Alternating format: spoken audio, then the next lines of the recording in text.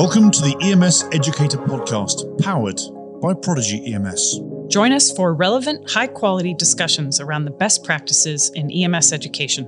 You'll find interviews with experts in EMS, education, simulation, medical direction, leadership, and more.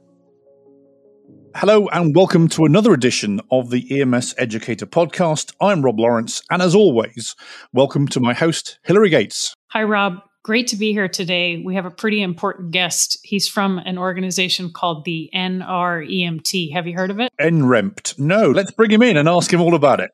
So our guest today is actually Mark Terry, who is the Chief Certification Officer for the National Registry of EMTs. Mark, welcome. Thank you very much. Hello, Rob. Hello, Hilary. So why don't you kick us off for those that possibly there's one or two people on the planet that haven't heard of this organization. So start off by just giving us a quick backstory of the National Registry. Thank you. The National Registry is the nation's EMS certification organization. It was originally formed in 1970 to start laying out standards for this new industry that we started to refer to as emergency medical services.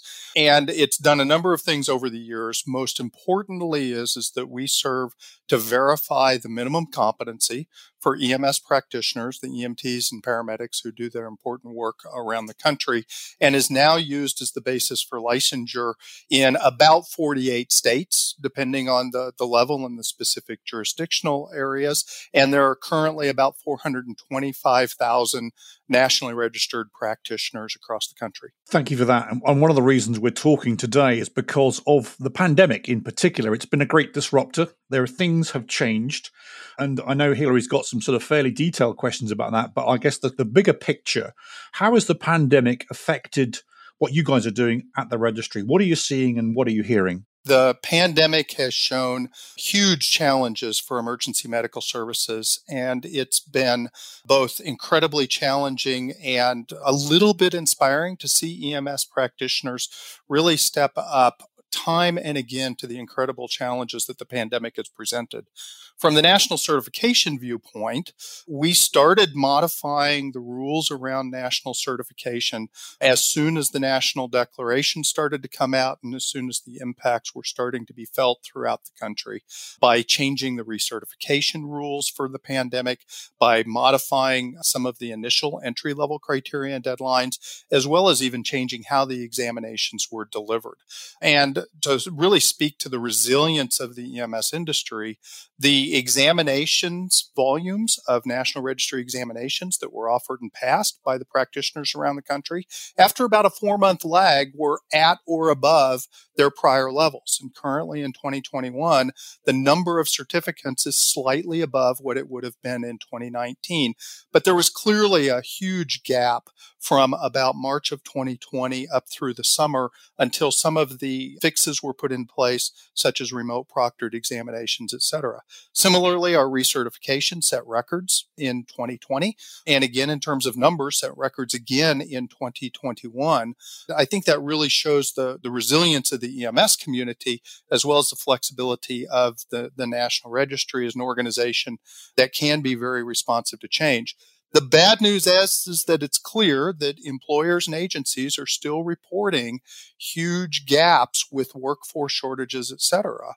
That can happen at the same time that there's an increasing number of practitioners coming into the industry. It means, though, that there may be changes in what people are doing in EMS, in where they are working in the healthcare continuum, or even in what duties they have, to where we can have both of those conditions coming up and at the same time. And I think that really points out a huge challenge for the coming months and years. So it's an interesting statistic you made there, and thank you for answering the question in the way that you did, because generally people are saying we are having a massive shortage. We're not getting people trained and through. But the numbers, and I'm a great fan of data, of course, the numbers seem to be speaking for themselves. And the but is, we've got to get these people in the right place in order to do what we need them to do. Yes. Shortages are always expressed in relative terms. I don't have what I need. If the need is outpacing the supply, it doesn't matter that the numbers are increasing. It matters that it's not meeting the need that I have at this local area. So there may be distribution areas where some sectors are doing very well, others not as well. It could be that the demands are greatly expanding. We've heard reports that are like that. Clearly a lot of challenges. Clearly we've still got work to do, but I think that we do have some hopeful signs that it's not either hopeful or challenging, I guess, depending on how you look at it. It's not something to where it's a clear one point in the pipeline. Past president of NREMT, Matt Zavadsky, now famously said, we don't have a paramedic shortage. We have a paramedic maldistribution, and I'll leave it there. Hillary? Perfect. Mark, I have to go back to what you said earlier, and that is that you talked about changing the rules for EMS initial certification as well as EMS recertification. And I must ask the question I think is on everyone's mind. This has never happened before, right? For the modifications of the rules, there have been times in which there have been variances from the rules or that there have been situations that have come up. But in terms of the massive change of rules as rapidly as they were done, no, it would have been unprecedented. Just like the pandemic, of course. And I want to dig into what it's like there in Ohio and what most of us on the street feel might be like the land of Oz, and you're the man behind the curtain, if I can call you that we're now getting access to you. You've always given access, to be fair. Most providers don't get to hear from the NREMT from the horse's mouth, so to speak. And I would want to know what it was like inside your building, no building.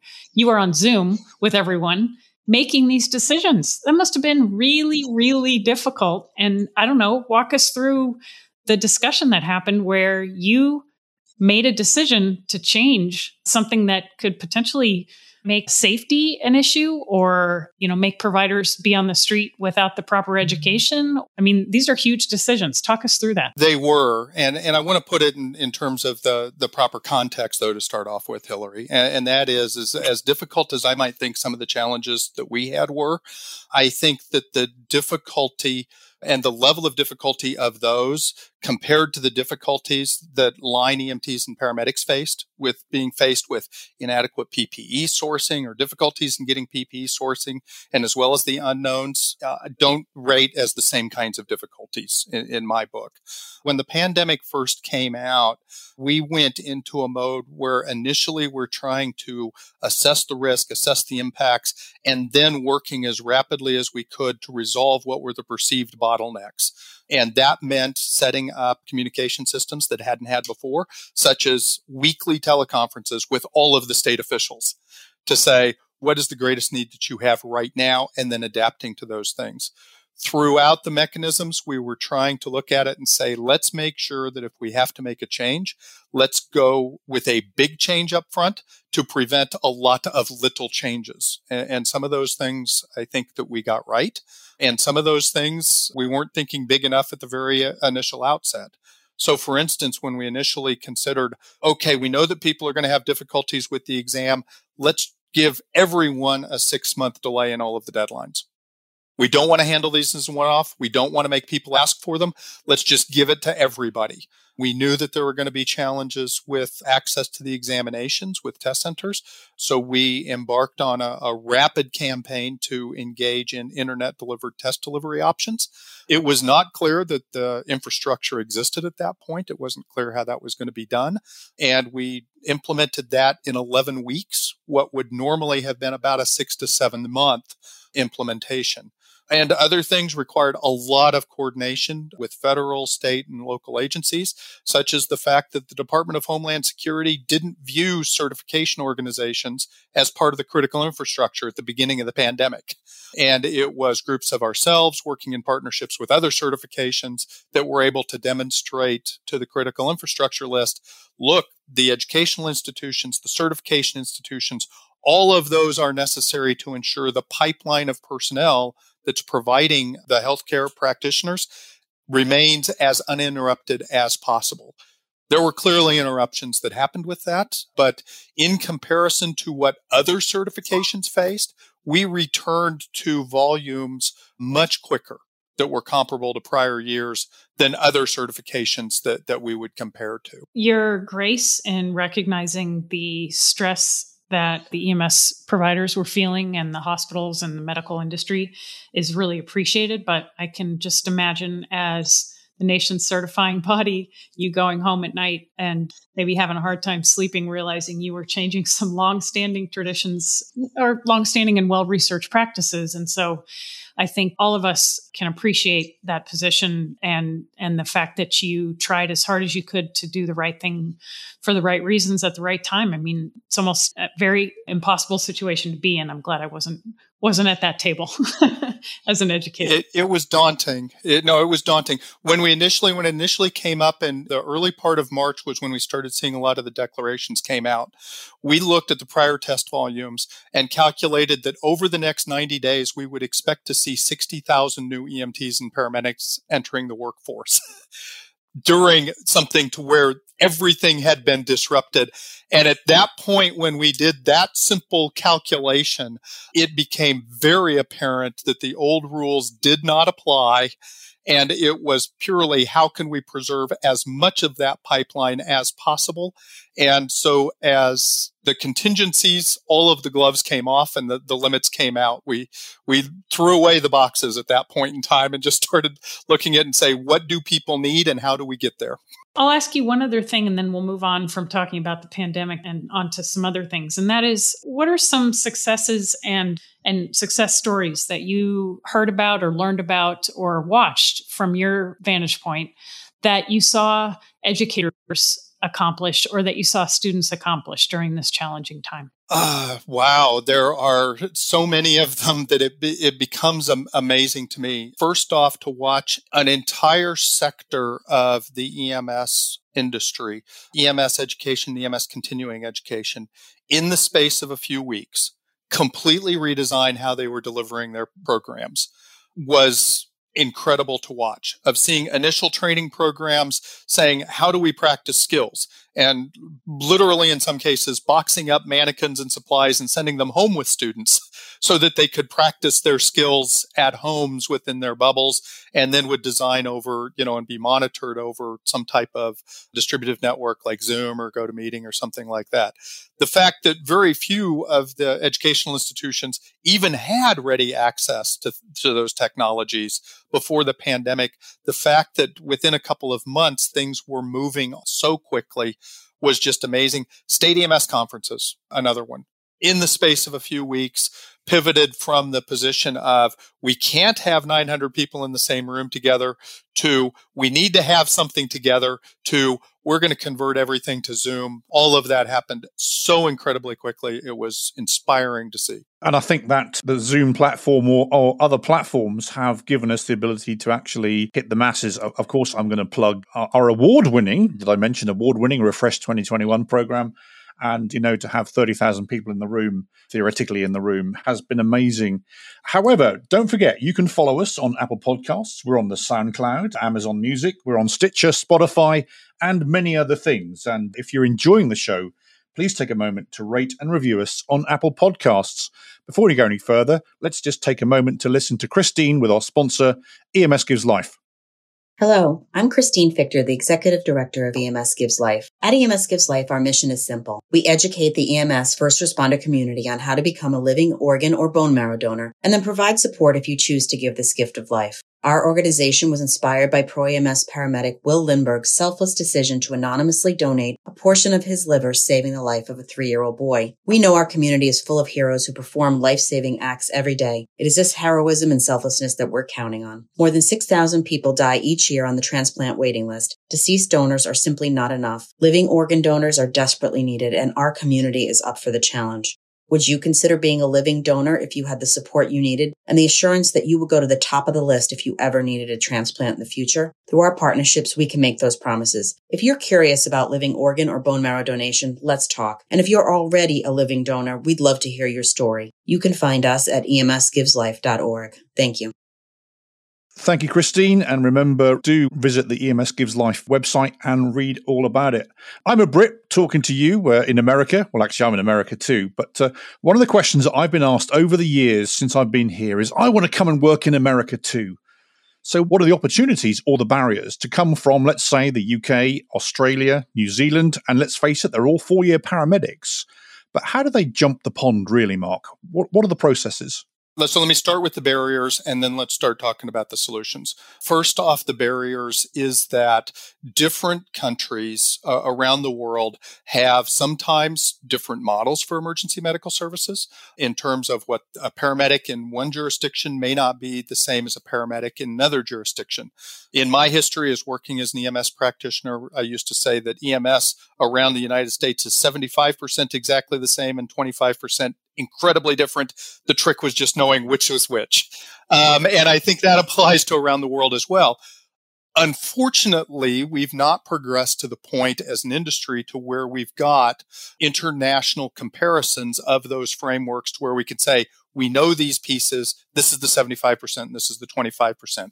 I think those are rapidly developing.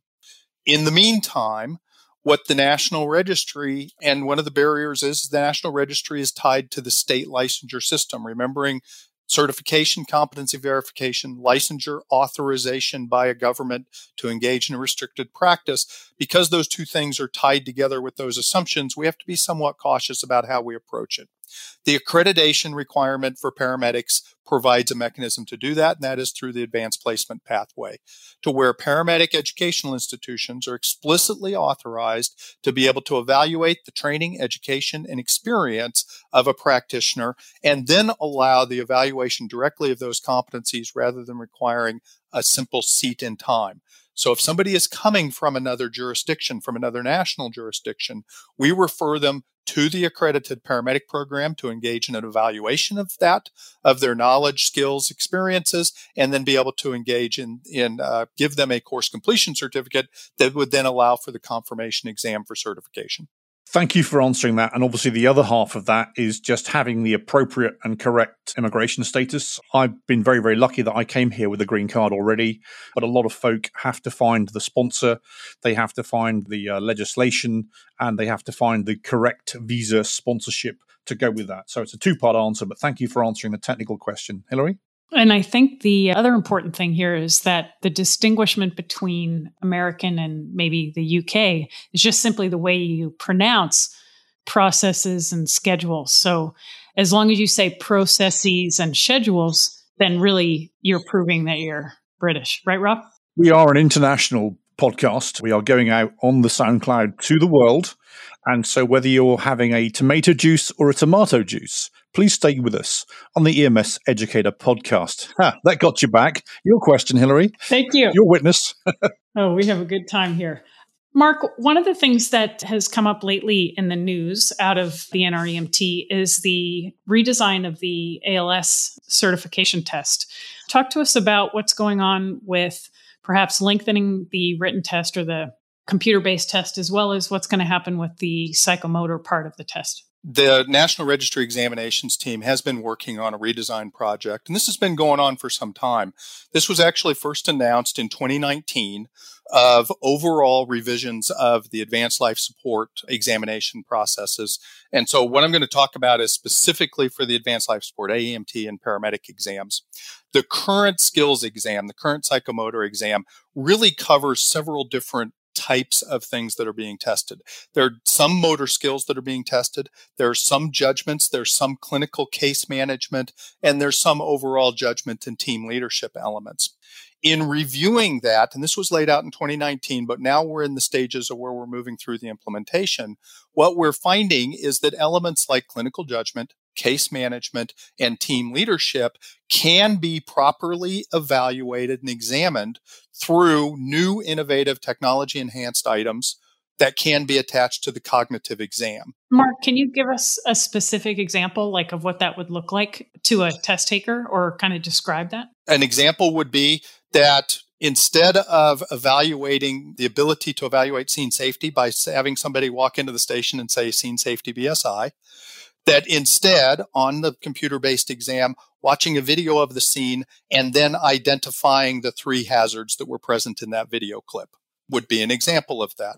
So if we add on those things into the cognitive exam, where we can ensure examination security, we can ensure that the exam is always delivered in exactly the same way, that there's not nuances that are being given by one of the examiners, then we can get a better assessment of those. Simultaneously, we know that motor skills are best assessed over time. So replacing a single one point in time exam with the evaluation of skills over a 3 to 3 month or a 2-year training program gives you an idea of whether or not a candidate can perform that skill consistently well under a variety of conditions.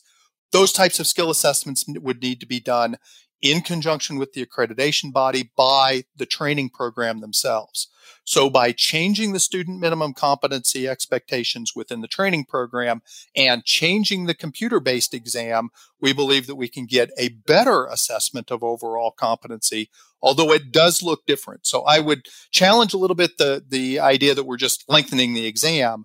We're introducing new elements to the exam, and yes, it will make it slightly longer, but the overall examination process would be much less time constraining because this would ultimately, over the course of implementation over the next 2 years, then result in a more concise, independent examination process and building in more assessments through the training program. Great. On that topic of change and progress, because that's pretty much behind all of your drives there at NREMT, talk to us about the continued competency proposals and what you're working on in that arena. Thank you. The Continued Competency Project has been going on for just over a year now, but it's got its history much before that. If you go back and look at the EMS Education Agenda for the Future, which was developed in 1999, published in 2000, there is a line in that document that says, of course, continued competency is issue as well, but nothing in this document speaks to continued competency. It only speaks to the initial assessment of competency. Somebody should come back and do a continued competency agenda for the future. And so that was called out as a need in the year 2000. Well, since that time, we've not had any agendas for the future. So the most important component of the continued competency has been the formulation of a steering committee representing all of the EMS organizations that were called and have sent representatives to a group that was organized by the National Registry to work on an agenda for the future, to lay out the vision of what continued competency and continuing education should look like. What are the structures, processes, and methods needed for that? What are the gaps? And given that agendas for the future typically have a 5 to 10 year planning horizon, what are some of the steps that will get us closer to our desired future? There are also then explorations of looking at what are other possible ways to verify continued competency that really gets into current trends within the certification and continuing education industry. Let's talk about technology. Rob, you were intimately involved with the industry embracing technology for recertification with Prodigy's refresh. Let's get into, Mark, how you think that's changed the way we deliver education, whether it could be for the better and it could be forever, that we never, quote unquote, go back to what we used to do in person, or really do it differently. I don't think it's a matter of going back or never going back. I think it's a continuing evolution of how we think about and treat education. But specifically in the world of continuing education, technology has made a number of things possible now that were never really possible 10 or 15 years ago when I was working as an ambulance service training officer. And just in general trends, we've seen educational practices involve more and more formative assessment or formative evaluation of the knowledge as it's being gained. And tell us, for those who don't know the jargon, what's a formative assessment versus a summative assessment? Sorry. I do have the disadvantage of being in it up to my eyeballs sometimes, and I forget that I use the specialized terms. We do try and keep people's feet on the ground here, though. But Absolutely, as you should. Formative assessments would be an evaluation of learning that's designed to provide feedback to the learner, to point out gaps, and to say, you've got these points, but you're missing these 2 other points. A summative assessment of learning is what it's like to take a certification exam where the point is not to give feedback to the candidate. Instead, it is to provide a verification that the individual has mastered all of those concepts. Formative learning typically takes place in educational institutions. Summative learning typically takes place at licensure, credentialing, or certification processes. But those lines are getting blurred now, Because, for instance, if you look at physicians who historically have had to retake their tests every 10 years or so, they're moving closer and closer to formative assessments to where they're taking a few questions a quarter and they're getting, oh, you got this one wrong. Here's a series of articles that you should go look at to refresh your knowledge. And at the same time, the continuing education industry is adopting tools that are assessing whether or not the learner has mastered that concept and providing more and more targeted feedback. At some point, those two lines start to look like they're going to cross. And that's where I start to look at and say, if recertification is about an achievement of continued competency and verifying continued competency, maybe we don't need to spend as much time measuring how much time someone is in an educational endeavor. Instead, we can look to the verification. And there are some new ways of doing that. For instance, the tool called microlearning is engaging a learner in daily or every few days tasks that would evaluate whether or not they understand some point in 3 to 5 minute increments. Now, when I was a training officer, I couldn't imagine tracking continuing education in 3-minute increments. But the development of phone apps and websites that engage in the same thing make that now by far the most popular means of learning a foreign language. If that were developed for EMS, that becomes a significant disruption of even how we think about the idea of continued competency now. Are you listening, inventors? Are you listening, entrepreneurs? This is the jumping off point. This is where the Dan Limmers of the world and the folks out there who are really thinking ahead are touching on things like micro-learning, or Rob, remember our last guest when we had Ray Fowler talked about interleaving. So we love having these nerdy educators on. But Ray Fowler also talked about the fact that he is a absolute fan of the cell phone, flip phone. Sorry, so we did the expanse of this, but education is moving on though, Mark, and I'm always a fan of elephants in the room, and so I'm just going to bring one in now. Where we are now, or a degree. Is this something that you want to opine on? I know it's probably a political question, but it's one of those ones that seems to be dividing us. I think it is one that's dividing us. And normally when I've seen that from my vantage point at the National Registry, that's usually a good sign to let a consensus develop before we build rule structures around that.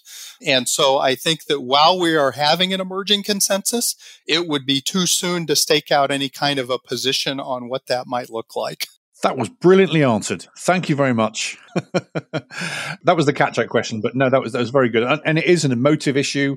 It's almost, dare I say, it's almost tribal in terms of the ability of folk to fund it, to actually take the time to do it, etc. And so I will move on from that bit of the future to we have EMS Agenda 2050. When we look into a crystal ball, we navel gaze, we think what it's going to look like in the future. You talked about the immediate few years. What do you think EMS and the state of education of EMS is going to be in, say, 20 years' time? Let's talk about where are we going to be in 2050. None of us will be. Well, Hillary, you might be here, but none of us, the rest of us will be here. But where are we going to be in 2050 educationally? I think the 2050 agenda lays out an ambitious future state, an ambitious vision for us. So if I look look at the state of technology today, and then compare that to technology as I knew it in the year 2000, it is very hard for me to look ahead to 2040 and say what type of education is going to be possible there. I think it's very clear that we will be able to interleave and integrate continuing education, verification of competency, et cetera, from the actual work of being a practitioner. So, for instance, one of the very effective means of confirming competency in chest compressions right now is to look at the EKG monitor record that records the rate, depth, pauses, and in some cases, even leaning on the chest of chest compressions. There is no special things that are done. It's just looking at the data that is produced from the act of providing patient care. I suspect that verification of competency starts to engage those things more and more as we have more sensors, as we have more automated recording, and the electronic medical records are no longer something that's done after the call and after the event as a recollection of what happened, but instead is data that's being recorded as a part of doing the event. And similarly, the idea of saying, wow, you just ran a pediatric cardiac arrest. Let's have some type of debriefing and review immediately afterwards is already in place in many organizations. As the future develops, and that can be done in real time, whether remotely or whether it has AI components that come up to that, all of a sudden that starts to become trackable events that it just becomes a data problem to integrate that in with continuing education and continued competency. So I think the lines start to blur as we go further out into the future, enabled by technology that in some cases may not have even been invented yet. And so that's where I start to say, let's make sure that, to tie this back to your last question though, Rob, there are going to be controversies that come up, like the current controversy that you mentioned just now. We're going to have to be adept at navigating our way through those controversies to be able to get to 2050 and keep the patient in the center of our vision, to be able to resolve the controversies and make sure the rules don't get in the way of progress. And to tie that back to data and technology, of course, I think it's quite exciting that AI and VR, just to use the in jargon, of course, are going to help us and enhance our ability to remotely train and educate people. And of course, 2050, I'm still predicting we're paving paradise and putting up parking lots. But there we go. Love it. But I'm still hoping I can get a good cheeseburger. You can, and you should be. I'd like to be able to, just teleport myself over to Japan for some really fresh sushi for lunch. So that's what I'm looking forward to. Nice. But no, I think there are a lot of ways in which we can get closer to those components. And I think it's looking at the ways in which we can get there, or in some cases, the technologies that you just mentioned are already here. There are already virtual simulation platforms. There are already VR platforms that are starting to engage in EMS content. And there are already, very robust high fidelity simulation programs. And the AI is already starting to evidence itself both in content selection or even in content delivery through adaptive learning platforms. So in some cases, what we think of as the far future, we're already starting to see, and almost in some cases struggle with, how do we interpret those things? Mark, one of the things as we wrap up today that I was really excited about when I moved from being a paramedic to being an EMS educator to being someone in charge of content for EMS World and now back into the education space is that I didn't realize back when I was just being a street paramedic, all of the opportunities that exist and that NREMT offers to its practitioners. I got invited to do an item writing seminar, and I thought at first, I don't want to do that. And then I realized, yes, I do. I want to learn how the NREMT creates questions and understands what's important to ask and how to get answers together and that kind of thing. Tell us about how educators out there, and students for that matter, can succeed by taking advantage of some of the resources that NREMT has to offer and really getting that peek at the man behind the curtain in the land of Oz, maybe even having a coffee with him. No, we'd love to have all of the different folks that are coming in. And I would describe it in one way. It is not the National Registry's exam in some sense. It is the EMS industry's exam. So National Registry staff like myself don't actually write the exam. The examinations team doesn't even write it. All they do is polish what's coming in from subject matter experts who participate in content development panels that then submit that information. And so the best way to engage in that process is to register with the National Registry as a volunteer, to be able to put your name on, which we then draw from that volunteer database on a number of different projects. And so some of those projects are doing cognitive examinations. Some of those are writing scenarios and technology enhanced items. And we're looking at broadening those opportunities in the future to make it less dependent on travel, less dependent on physical presence all in one room, which I think will always be an important component of it, but it won't be the only component of it. But we also use that to be able to troubleshoot software. The app development that we released for both the iPhone and the Android had a number of volunteer beta testers who were critical to the success of that effort. We've got another group that's looking right now at our support messages, at our help desk messages to say, does this make sense, or is this just from our perspective of using words like formative without providing definitions? Do we need to make that real language in some ways? And so that's a really important component and a way to get engaged for folks throughout their careers. We love educators to be a part of that. We're also expanding the number of opportunities and communications outreaches that we have to make sure that we're putting more and more information on the website, that we're putting more and more information out there in regular webinars or teleconferences to be able to share what we do with the National Registry, because there really are very few secrets in terms of how we put the examination together. We're trying to make that more and more transparent. And so, for instance, one of the tips to maintain on what's going on is check the website frequently, and particularly in the months of June and November after a board meeting, because after those board meetings, all of the actions are put out for public comment, and we ask for EMS practitioners to engage with that and give us the feedback. If you don't think it's a good idea, tell us you don't think it's a good idea. We would love to hear those comments back, because we want to make sure that we're being responsive to what EMS practitioners need, as well as being responsive to the public who need to know that all EMS practitioners have met the standard. And actually, that segues perfectly into where I was going to go next, and that's to actually ask you how we can get in touch with you, ask you how we can leave a comment, and also ask you how we can track and keep up with the changes at the National Registry. Thank you. So first off, if someone is having a problem with the National Registry, the email address to send it to is support@nremt.org. It is one email address for all of the support needs. You don't have to know who to talk to within the National Registry.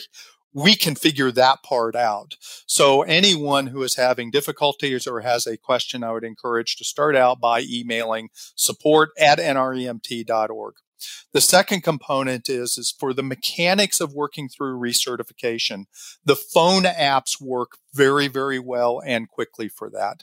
They allow you to take a picture of a certificate, upload it in, complete the application, submit that application, approve that application if you happen to be a training officer. All can be done on the phone while you're between calls or whenever you happen to want to access that information. The website is another place to check into.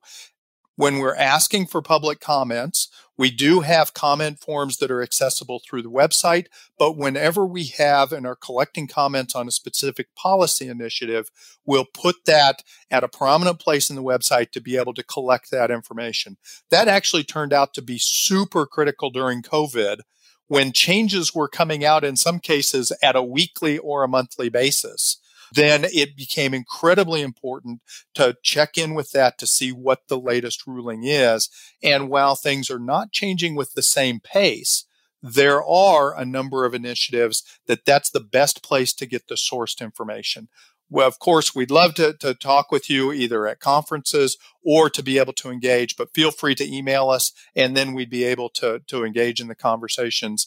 And we love the feedback. And we don't just love the positive feedback. We also love those challenging questions that say, for instance, well, why in the world would you do X? Well, in most cases, there was a reason why we did it. May not be a good reason, may not be a reason that's going to stand up over the next 3 weeks, but there was a reason for it. And through, you were talking about, Hillary, at the very beginning of the pandemic, those changes, you can look through the pandemic comment history and you will literally find that within 48 hours, there was a complete and total reversal of policy to where we said one thing on day one. And within 48 hours, we have said conditions have changed. We are now doing something completely different. And so we've tried to maintain that approach of transparency and seeking out feedback to make sure that we're aligned with the needs of the industry throughout. Excellent. And we'll make sure we put that contact details in our show notes. And so, Mark, thank you very much for joining us today. If you are listening to this particular edition of the EMS Educator Podcast, just hang on inside the SoundCloud or the the platform you're on, because you can listen to the other editions that we've already got in the can with some great guests, including Peter Antevy, Ray Fowler, Dr. Emily Crow, Dr. Brent Myers, and many, many more. But for today, Mark Terry, thank you very much. Over to you, Hilary, for the close. Talking with other educators and getting this information out to the world of EMS educators is just imperative. And Mark, your transparency, your wit, your willingness to discuss what some people think is a secret, which it isn't, and I learned that very quickly when we first met, is really appreciated. And I think the more educators can understand this summative test that our students end up taking and what the recertification requirements are based on, the better educators they can be. So thank you very much for being our guest, but more importantly, for all the work that you do on behalf of EMS practitioners. Well, Rob and Hilary, thank you very much for the opportunity to talk with you and all of your listeners. And we look forward to the future that's coming ahead, or in some cases may already be here. We just haven't recognized it yet.